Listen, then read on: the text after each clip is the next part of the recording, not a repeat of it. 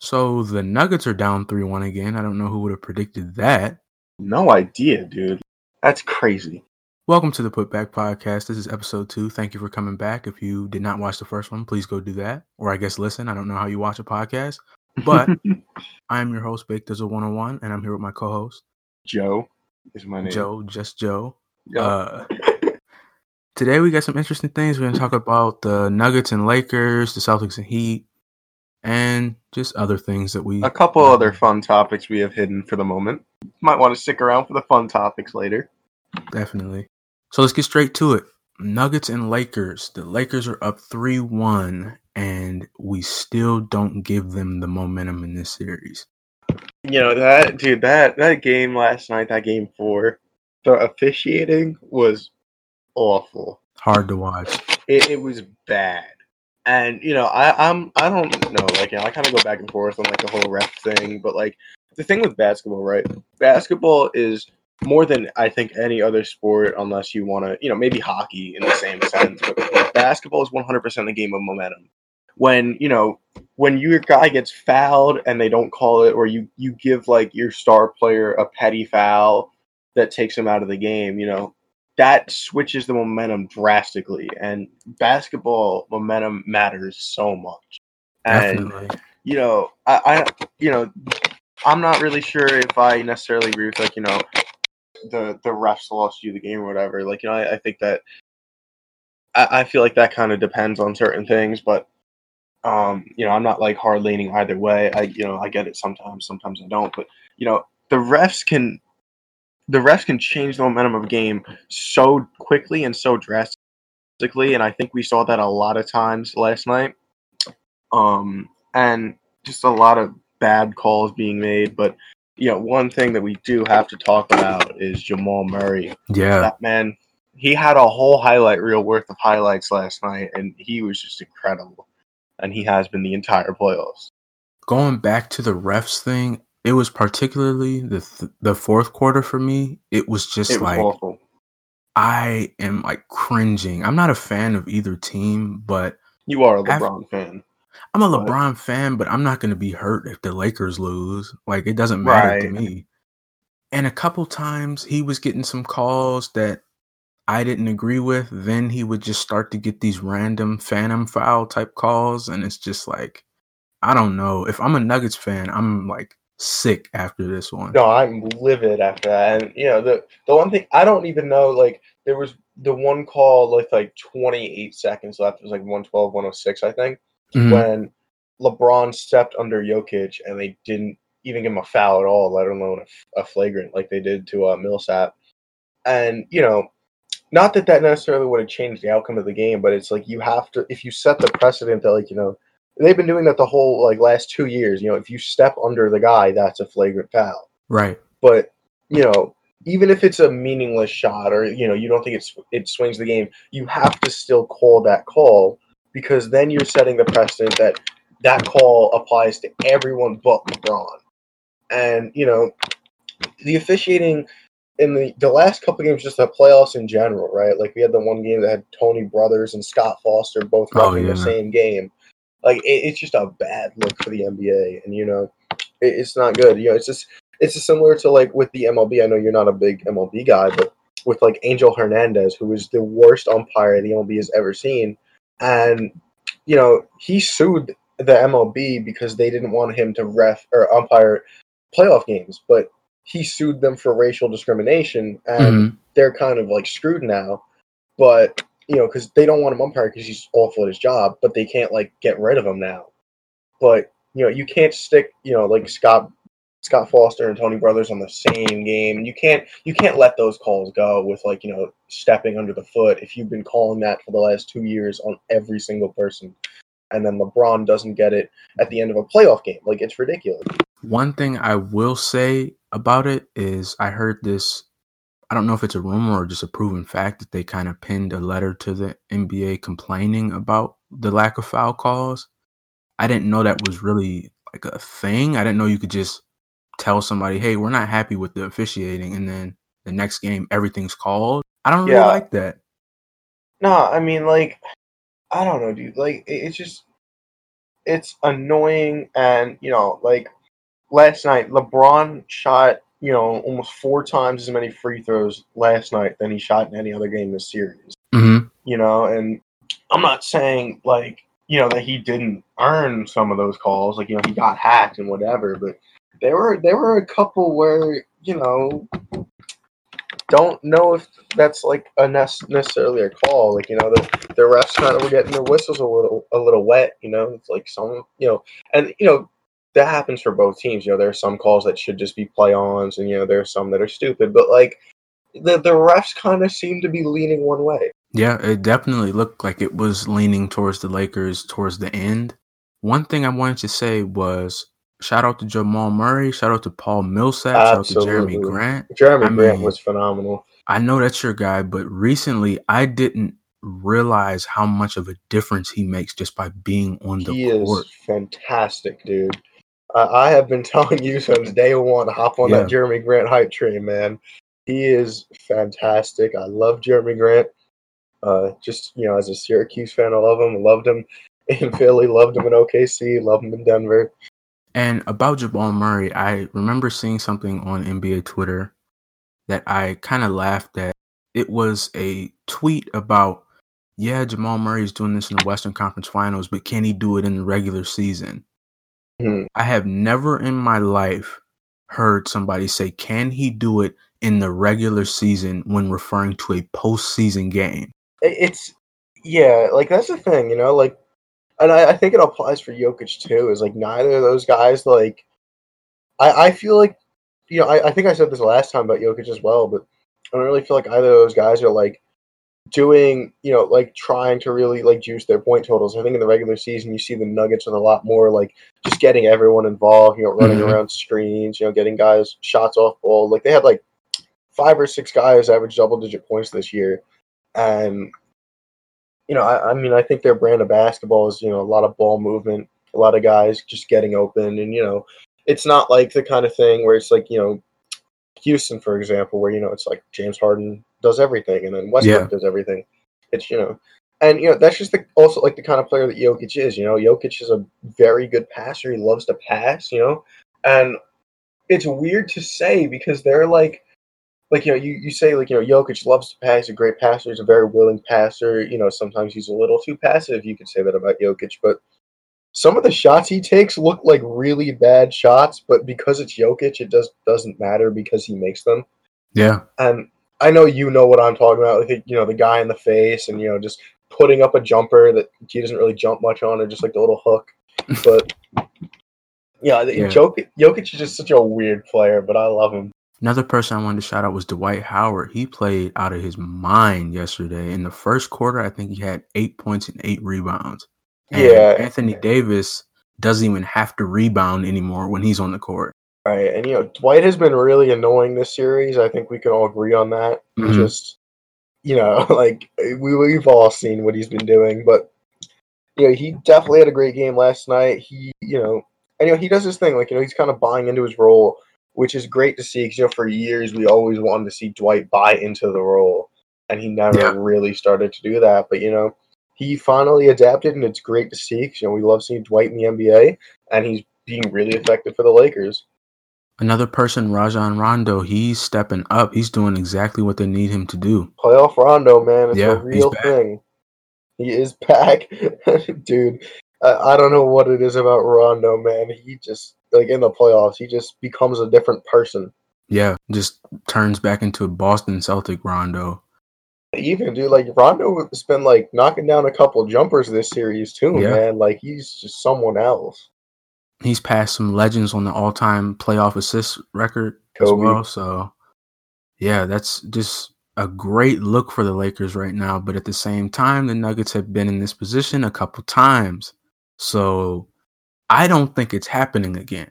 I don't, because if there's one thing that I've learned about about me personally and like being your friend is that every time I tend to bet against LeBron, I am wrong. Yep. That's how it works. In 2016, I remember I was in like middle school and I made a bet on the finals, and LeBron won after coming back down 3-1. That was when I decided I'm not betting on NBA finals anymore. Because that shit sucked, man. I thought I was going to get my money, and then I had to lose my money, and it wasn't cool. But I tend, I kind of learned at that point, like, I'm not, like, I don't hate LeBron by any means, but, like, there are some times when I just like to see someone else win, So, like, Yeah. sometimes I tend to root for the other guy. Like, I really would have loved to see Portland win because, that was a cool underdog story. And the same thing with the Nuggets, man. I've been rooting for the Nuggets because they have this great story. It's nothing against LeBron necessarily, but, like, I kind of want to see someone else, like, win, I'd like to see, like, other people in the finals. As a LeBron fan, it was almost refreshing last year to see I didn't like seeing the Warriors in the finals, but to see somebody beat them, like, right, instead of the same tired matchup where we all know the outcome. And one thing I wanted to say was, as a Cavs fan and as an Indians fan, I know both sides of 3-1. And I understand 3-1 is not the end of the series by any means. Especially not anymore, dude, and especially in the bubble. Yeah. Like, there's no such thing as momentum in the bubble. Like, you can just... And the Nuggets, the way they work, in the third quarter, they turn into, like, Game 7 NBA Finals. Yeah. I don't understand. They're the mounted some opposite of the of the biggest Celtics. comebacks. If the Nuggets had Will Barton for the playoffs, do you think that this series or any other series goes differently? Like, in terms of outcome? No, that's an interesting point. I actually forgot about Will Barton. You lose a starter in Will Barton who's giving you like 15, 6, and 4. He had a phenomenal year, and he's a great shooter. He's shooting 37.5%, 5 threes a game. Like, that's a valuable guy for spacing. He was hitting shots from everywhere. He really had just a fantastic year. And, it sucks that he hurt his knee because, I think that we all would have loved to see some Will Barton in the playoffs because Will Barton is like the kind of guy where, like, he has some, like, really just, like, out of nowhere highlights. Like, you see him play and you don't, like, expect him to, like, he kind of looks like the kind of guy that just, like, shoots and takes you off the dribble, and then he'll just, like, randomly rise up for a monster dunk out of nowhere, and, like, he'll, like, get, like some of those, like, crazy steals where he's, like, falling on the floor and stuff. Now, that's a point. That's a really good point that I never even considered. I think this game at least goes to 6 with Will Barton. Or this series at least goes to 6 with Will Barton. But you never know. The Nuggets have come back, so it's not over. I just think it is. My thing is, like, I think Will Barton's here. Michael Porter probably doesn't play as much. And I don't, like, me personally, like, he's been their third leading scorer in the playoffs, but I don't necessarily know if he's, like, had, like, a phenomenal impact like that. Because I think that he's basically a rookie, right? Yeah. And I just don't, he doesn't, like, give me the impression of him being a very smart player at, like, a lot of the time. I think he makes a lot of mistakes mentally, especially with, like, the goaltends. He's had a couple of those in this series. And, defensively, we've seen him defensively. He kind of gives me Kyle Kuzma vibe. I mean, like, I don't know. I think that MPJ is very talented. I think that he is a natural talent. I think he's fully capable of averaging 20 points a game pretty soon in the NBA. I don't think I'd say the same thing about Kuzma, but I think that mentally, I don't think his game is as strong. I think that, I think he's very, very prone to mistake. And again, he's a rookie, which, rookies learn, but he's been playing some pretty big minutes in the playoffs. So I don't know, because, there are times when, like, he'll just get absolutely exposed defensively, but then there are also other times when, like, him being a freakishly athletic 6'10" guy kind of helps him out defensively, where he'll be able to, like, get into the lane, or he'll, like, get a good contest on a shot on help defense and stuff. So I don't know, it's like a toss up for me. I don't really know if I am leaning heavily either way. It was just kind of like something to talk about. Definitely. I know we can talk about this series for a couple hours, but Absolutely. We got to get to the other side of the NBA. Eastern Conference Finals. We got Celtics and Heat. Heat are up 3-1 right now. We talked about this series last week, and I think that I think that I was kind of at a crossroads with, like, how I expected the series to go. Because, I believe I said that the Heat have the best player, but the Celtics have the best scorer. Mm-hmm. And I think that, Miami Miami is set up really well in the sense that, you know, they're able to have guys have phenomenal games even if you don't expect them to. Like, the Celtics are kind of similar in the sense that they have a lot of guys who can go off, but you kind of like that like who's capable of doing that. You know what I mean? Right. Like, those are the guys you're gonna focus on. But Miami just has so many amazing shooters that, you don't really know like who's gonna give you problems tonight, whether it's Duncan, Hero, Jay Crowder has been phenomenal. Bam's had some incredible games. Hmm. And Jimmy and Boron and Iggy hasn't really played much, but I might be jumping the gun here, but this series for the Lakers against the Heat would scare me if I'm LA. Only because, like you're talking about, you don't know if you're going to get 30 from Tyler Hero. You don't know if you're going to get 30 from Jimmy. You don't know if you're going to get 30 from Dragic. Like, you cannot game plan against this team because, okay, I'm going to stop Jimmy this game. Duncan Robinson's just going to hit 11 threes on you, just randomly.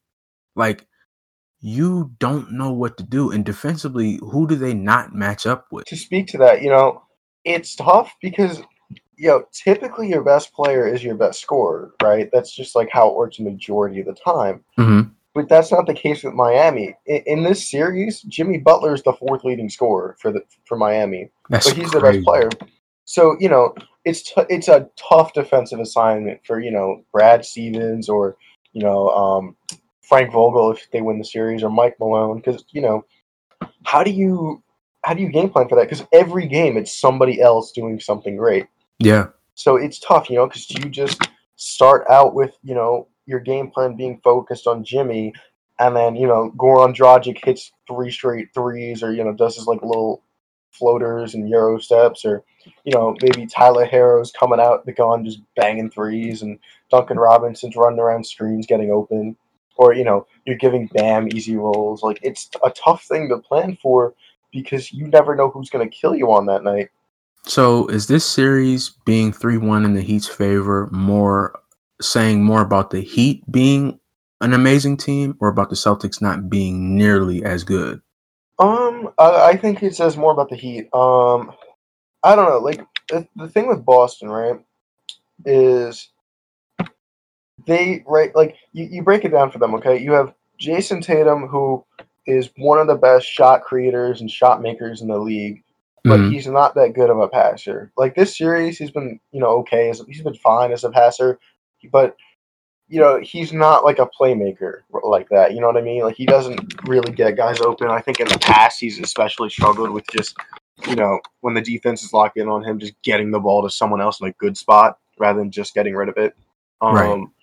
I think that Jaylen Brown has in the playoffs, like not even just this series, but in the playoffs in general, I think he's really been asked to like do things that I don't think he's capable of consistently. Like, I think he's had to try to do a lot more off the dribble than he's capable of. And Jaylen Brown is a good shot maker, but I don't think that he's a shot creator like that. I don't think that his handle from when he entered the league to now is exponentially better, but I still don't think it's enough to beat NBA defenses off the dribble and be able to get to your spots and make shots and do all that. And Kemba's Kemba, right? He's kind of, he'll give you buckets, but he's kind of inconsistent. Sometimes the height kind of catches up to him, and he's not all that as a playmaker. Right, like he's fine for a starting point guard, but he's not like. I shouldn't say he's fine for a starting point guard who gives you 20 a night, right? But he's not making like super advanced reads, and he's not like he's not consistently dropping like 8 or 9 assists on you. And then there's Marcus Smart, who's a solid passer, but he's not as much of a scoring threat, and that really limits you as a passer, especially in the NBA. That if you're not a major threat with the ball, then it's harder for you to get lanes to pass to, right? Right. That's just how it works. So, I think that a lot of it is just like Miami has defended them really well, and Miami knows that Boston is, they're gonna make mistakes. A lot of their guys are young. Tatum, Jaylen, they're young. Marcus Smart is still only 25 somehow. And they're going to make mistakes. Grant Williams, not so much in this series, has been asked to do a lot, but in the previous series we saw Grant Williams be pretty big for them. So if he can get some time off the bench, then he's also another guy who's going to make mistakes. We know what Time Lord is mentally, but I think that Miami is doing a great job at forcing the Celtics to make mistakes and then capitalizing on them. And another person that the Celtics got back like midway in the series is Gordon Hayward. And well, speaking on him, there was a report that came out. I believe his son has already been born, but he was not going to leave the bubble for the birth of his child under any circumstances. And that kind of rubs me the wrong way. Pause. Because there's certain things that are bigger than basketball.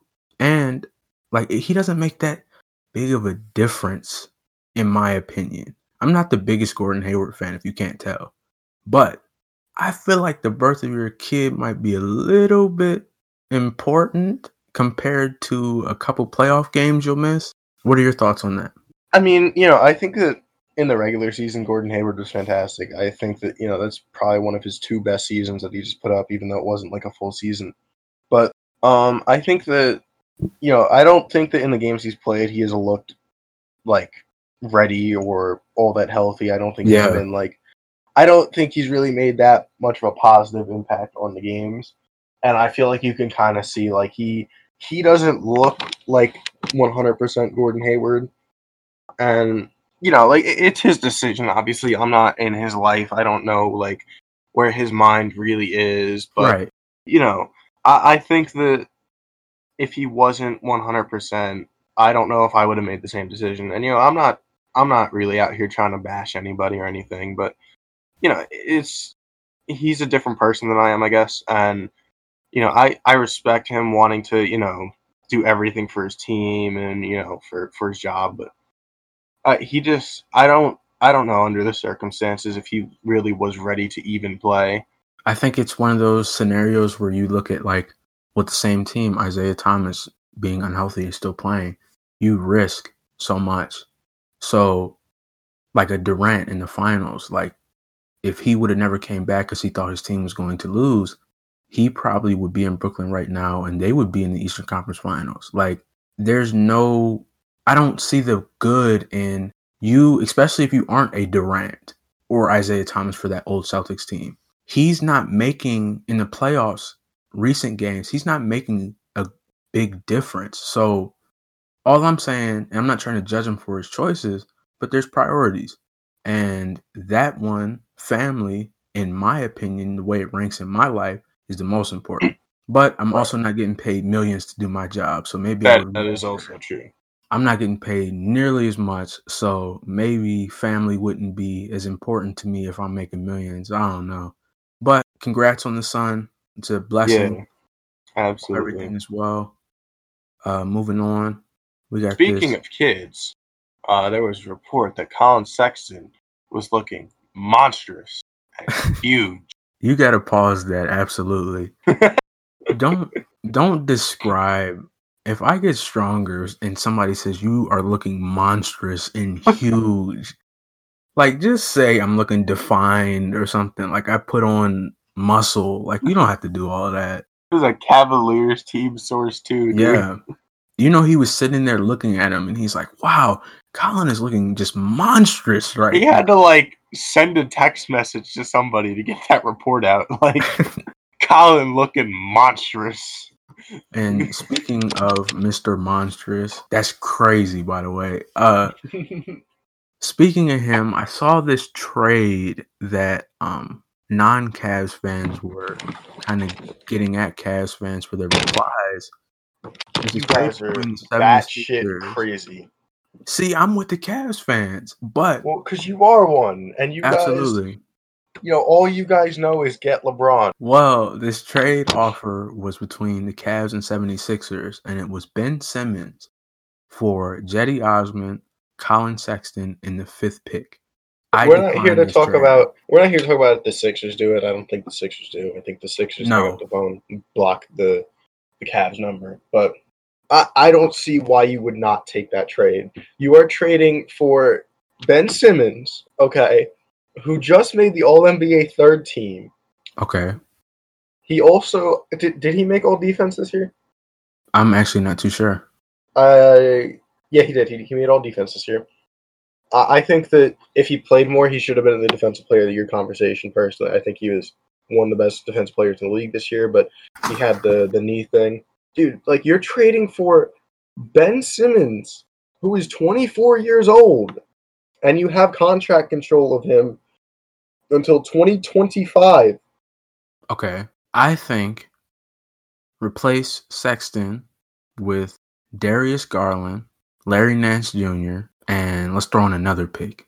And You do that, and not only do the Sixers block you, they send a bag of rancid elephant shit to your office, because that is basically what you just offered them. No, but let me tell you why I don't like this trade.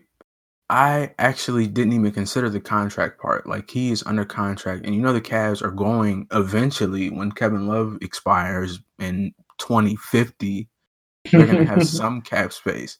But we all know as Cavs fans, if it's not LeBron James, we're not getting a big name free agent.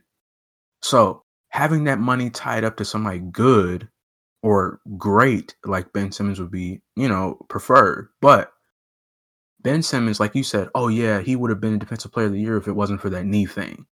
Well, that knee thing is the reason I don't want this trade. If you're going to have a major injury every single year I have you, what's the point? He had a major injury every single year, dude. He missed his rookie year. He had that freak foot injury, okay? And then the next 2 years, he missed a total of 4 games. Recently, I mean. He had 1 knee surgery. I don't think a knee surgery is just a minor. Oh yeah, just a knee surgery. Like, for somebody who plays like him, Derrick Rose. No. Okay, don't get me wrong. I'm not trying to say he is just every game he plays he's hurt. I'm not trying to say that. All I'm saying is the risk is high as the reward, and I think the risk is even higher than the reward. Knowing Cavs' luck, he would get here. First couple games, we're thinking MVP, pushing him like LeBron, got the banner up and everything. Gets to the playoffs, first round, out. Simple as that. And I think Sexton, and it's something I'm not a betting man, but I put money on. Sexton is an all-star next year. No, he's not. He is not. All-star. I think Sexton has a SGA year like he had for the Thunder. No. Because SGA is, good. Sexton is good. Sexton is fantastic. Towards the end of the season, he actually showed that after the All-Star break. 10-game stretch. I'm just saying. He had a Linsanity amount of time to show you he was good. I would literally put money on that. You want to put money on that? I can put from $2 to $2,000. I will put on that. Let's put $20 on it. Okay, 20. Sexton's All-Star. Bet. We're doing a virtual handshake right now. Yes, we are. Dude, I cannot wait to get 4 $5 cravings boxes from Taco Bell with that money. That's going to be great. I'm going to send you pictures of every single one, too. I'm putting that 20 in my PayPal. I'm saving it for a rainy day. So, after we talked about my team and their fake dealings, let's talk about yours. There's no mention of Chetty Osman, huh? Well, he could stay in there. Y'all don't care. I'm replacing him with Dylan Windler. He's not somebody that's the future of my franchise. I wouldn't even be surprised if he's not here for the next 2 years. We also stand Dylan Windler on this podcast. Oh yeah. For those who don't know. And that's Rookie of the Year. Rookie of the Year, Dylan Windler. But we got to move on to your team. There's been some reports about Montrezl Harrell. The teams expected to show interest in Montrezl are the Mavs, Knicks, Raptors, and Bulls. I think he makes sense for the Mavs. Absolutely. I don't know if he makes sense for the other teams. I do not want that man in a Knicks jersey. No disrespect to him. I think he's a fine player. I just don't think he has a spot on the team because we have Mitchell Robinson and Kenny Wooten. and Kenny Wooten is going to come out next year and become an all-rookie team player. Because he is fantastic, and he also like shits on Twitter trolls. So we have no choice but to stand. But also, Montrezl Harrell is not a good defensive player. He's going to want a lot of money, and he's going to take up Mitchell Robinson's minutes.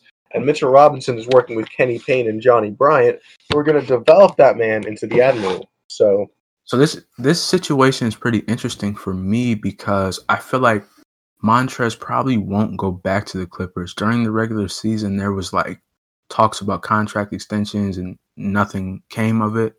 I think the way it ended probably left like a sour taste in his mouth. So why PG too? Yeah.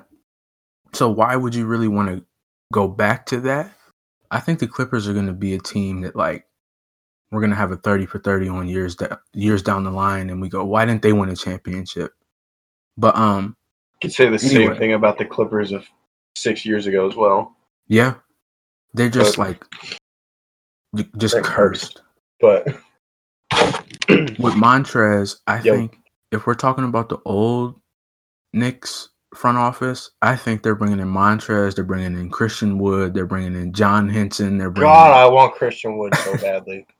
I would love that. But I don't think he goes to the Knicks unless they just offer him some insane amount of money. The Bulls would be interesting. I kind of was believing in Wendell Carter a little bit until recently. Why do you no longer believe in Wendell? Well, I know it's not that I no longer believe in him, but I was expecting like starting center potential for like a good team, and I thought the Bulls were going to be much better than they were. Even though they just like barely missed, I feel like they should have been invited to the bubble instead of the Wizards. But you know how they just wanted to get Zion in there, so they just took. But anyway, I'm sorry. I mean, rant. No, it's okay. I mean, the thing with Wendell is like the health, right? Like, he has played 40 games in each of his last 2 seasons. But I think that if he can be healthy, I think he's a really good player. I think he makes an impact beyond the box score and all that. I also think that the Cavs should express interest in Montrezl Harrell and run that all big man lineup with Ham, Drummond, Nance, Love. We can literally put out, because we signed Jordan Bell. That's something I forgot about. Oh, yeah, you did sign Jordan Bell. That's correct. We got Larry Nance, Jordan Bell, Kevin Love, Andre Drummond. If we re-sign Tristan, like, we have way too many. Like, we're the Knicks of last offseason, just with better players. The Knicks signed versatile players who could play multiple positions. You have straight up big men. Well, I wouldn't call Kevin Love or Larry Nance a straight up big man. I would call Larry Nance a straight up big man. I don't know. He's kind of expanded his range. Like, you might regret leaving him out there. I will never regret leaving Larry Nance Jr. open out there. Drummond hit a couple threes in his couple games with the Cavs, too. He had a couple threes in Detroit, too. That doesn't make him a good shooter. Drummond also hit a couple hook shots in Detroit, too. That doesn't make him a good post-up player. Drummond is a 20-20 guy. That's all we need from him. That's all he's going to give you. It's the ugliest 20-20 you will ever watch in your life. It's going to be very ugly, but it's going to be 20-20. Like, will actually gag on each 20. Westbrook triple-doubled his way to an MVP. It was ugly, but we care about how the stats look. Yeah, I can't wait for him to get that MVP rocking a 2020 season on a 19-win team. Nah, I'm not saying he's getting MVP. I'm just comparing.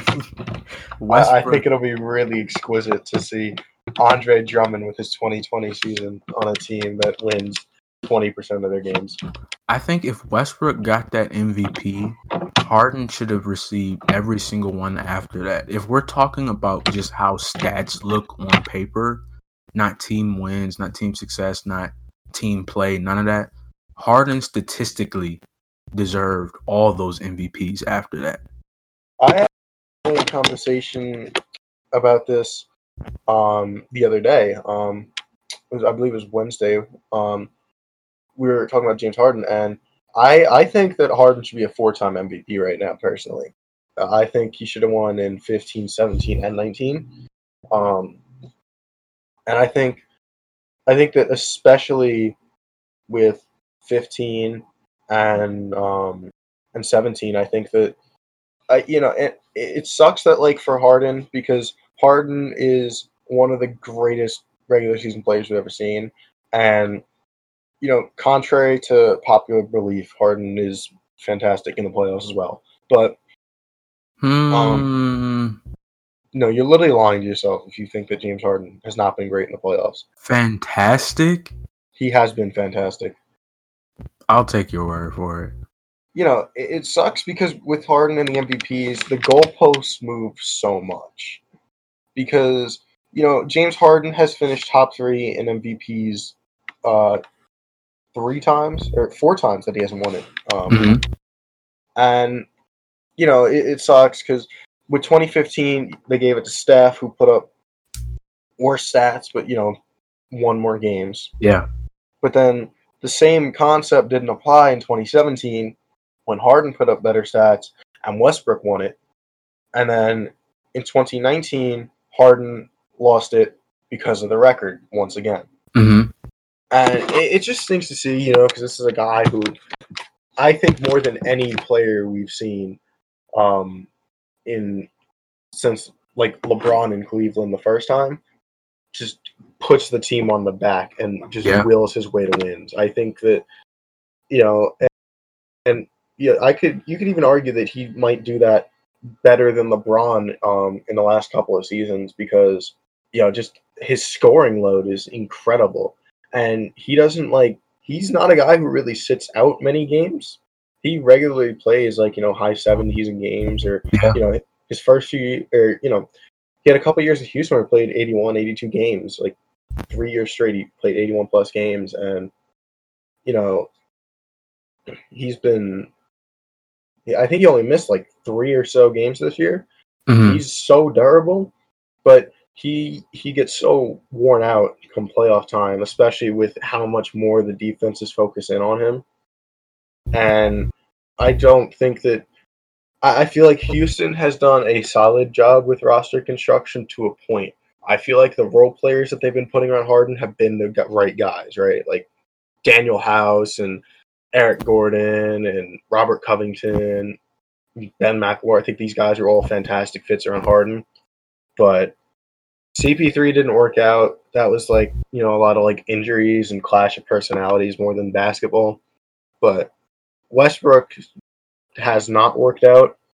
And, when they first got Westbrook, I think we all kind of had a similar reaction of yo, this is going to be dope. It's going to be cool to see these two playing together again. But it's going to be a nightmare most likely. I think we all kind of had that fear that it's just not going to fit. Neither of them are really going to be adapting like that, and it's going to hurt them. And I think we saw that. If I had to sit through so many Westbrook just pull up mid-range jumpers that clank up in front of the rim, and it's frustrating to see him do the same thing so often, especially in the playoffs. I swear that he took just so many, just those one dribble pull up mid rangers when the defense leaves him open that just clank up in front of the rim. See, I never understood where the confidence to take those shots came from. Right, and so the thing with Westbrook, right, is Westbrook knows that any given night he's one of the best players on the floor, but I think the rationale for the mid range shots in particular was that they were leaving him open for jumpers, but he knew they were going to collapse in the paint and make it really tough for him to score in the paint. And so, given that, it typically would be a good shot to take if you can make the shot. Mm-hmm. And Westbrook has not been making the shots for his entire career, pretty much. That's the argument I had about the MVP. We kind of gave him, we felt sorry for him after Durant left them. You're taking this horrible team and averaging a triple-double, even though you're literally, every time he passed him the ball, they were just getting any shot up. It didn't matter if they were contested or not. It did not matter. They're letting all these rebounds fly his way. Steven Adams is just looking the ball off. Yeah. So it was more of a sympathetic, oh, here's your MVP for what you had to go through. So because on paper, you look at a triple-double and we go, oh, wow, that's amazing. He had a great game. Westbrook was the person who single-handedly took the umph out of a triple-double. Yeah. Triple doubles now are so common. Yeah, like you look like you had a fantastic game 20 years ago. Now you have a triple double, and yeah, that's just what you did. Yeah, that's cool. Like, you know, Elfrid Payton, Tyler Hero's idol. You know, last year he had that one triple double streak. He triple doubles in like 6 straight games, and he won 2 of them. Mm-hmm. And you know, it's just triple doubles are like practically meaningless at this point. Like they're just like whatever now. It's, you know, it's like, oh, you got a triple double, okay? Like, yeah, they're a lot less meaningful now than they were 5 years ago. Absolutely, and we can thank Westbrook for that. Mm-hmm. Well, I guess it might be time to wrap up the show. We had no intentions on talking about Westbrook and the Rockets and the Thunder and MVPs and things like that, but you never know what you're going to get on the Putback Podcast. This was episode 2. I'm your host, BakeDizzle101. You can find me on Twitter at BakeDizzle101. That's BakeDizzle101. All links to my other social medias are up there as well. Listen into Combat Companions, my other podcast with my girl MC, on all streaming platforms. Wherever you find podcasts, it's also there. Make sure you rate, like, subscribe this Putback Podcast on any platform. Got anything you want to say? Thank you all for listening. I hope you have a happy weekend. Happy Yom Kippur to those celebrating. You can catch me on Twitter at IsoJoeNYK. I also don't think I did my daily Monte Morris loving, so shout out Monte Morris. We love Monte Morris. But yeah, just have a nice one. Ratings and downloads are greatly appreciated. We see all the stuff. We see all the love. We really appreciate it. And yeah, we're out. Actually, I wanted to give a shout out to Minesweeper99 on Apple Podcasts. He left a 5-star review and rating. His comment was, "This podcast is a culmination of the remainder of good in our society. I'm glad I was able to live long enough to experience such a thrill that is listening to the Putback Podcast. Highly recommended. A podcast with a nice balance of flavor. You have the Salty Joe as a Knicks fan and the spicy Clevelander BakeDizzle101. You just can't go wrong here." That is a crazy comment right there. That was kind of wild, but greatly appreciated. We appreciate the stars, everyone. Definitely. I've never been called a spicy Clevelander, especially because I'm not from Cleveland, but I appreciate it regardless. Definitely been called salty. So, all right, episode 2, we out.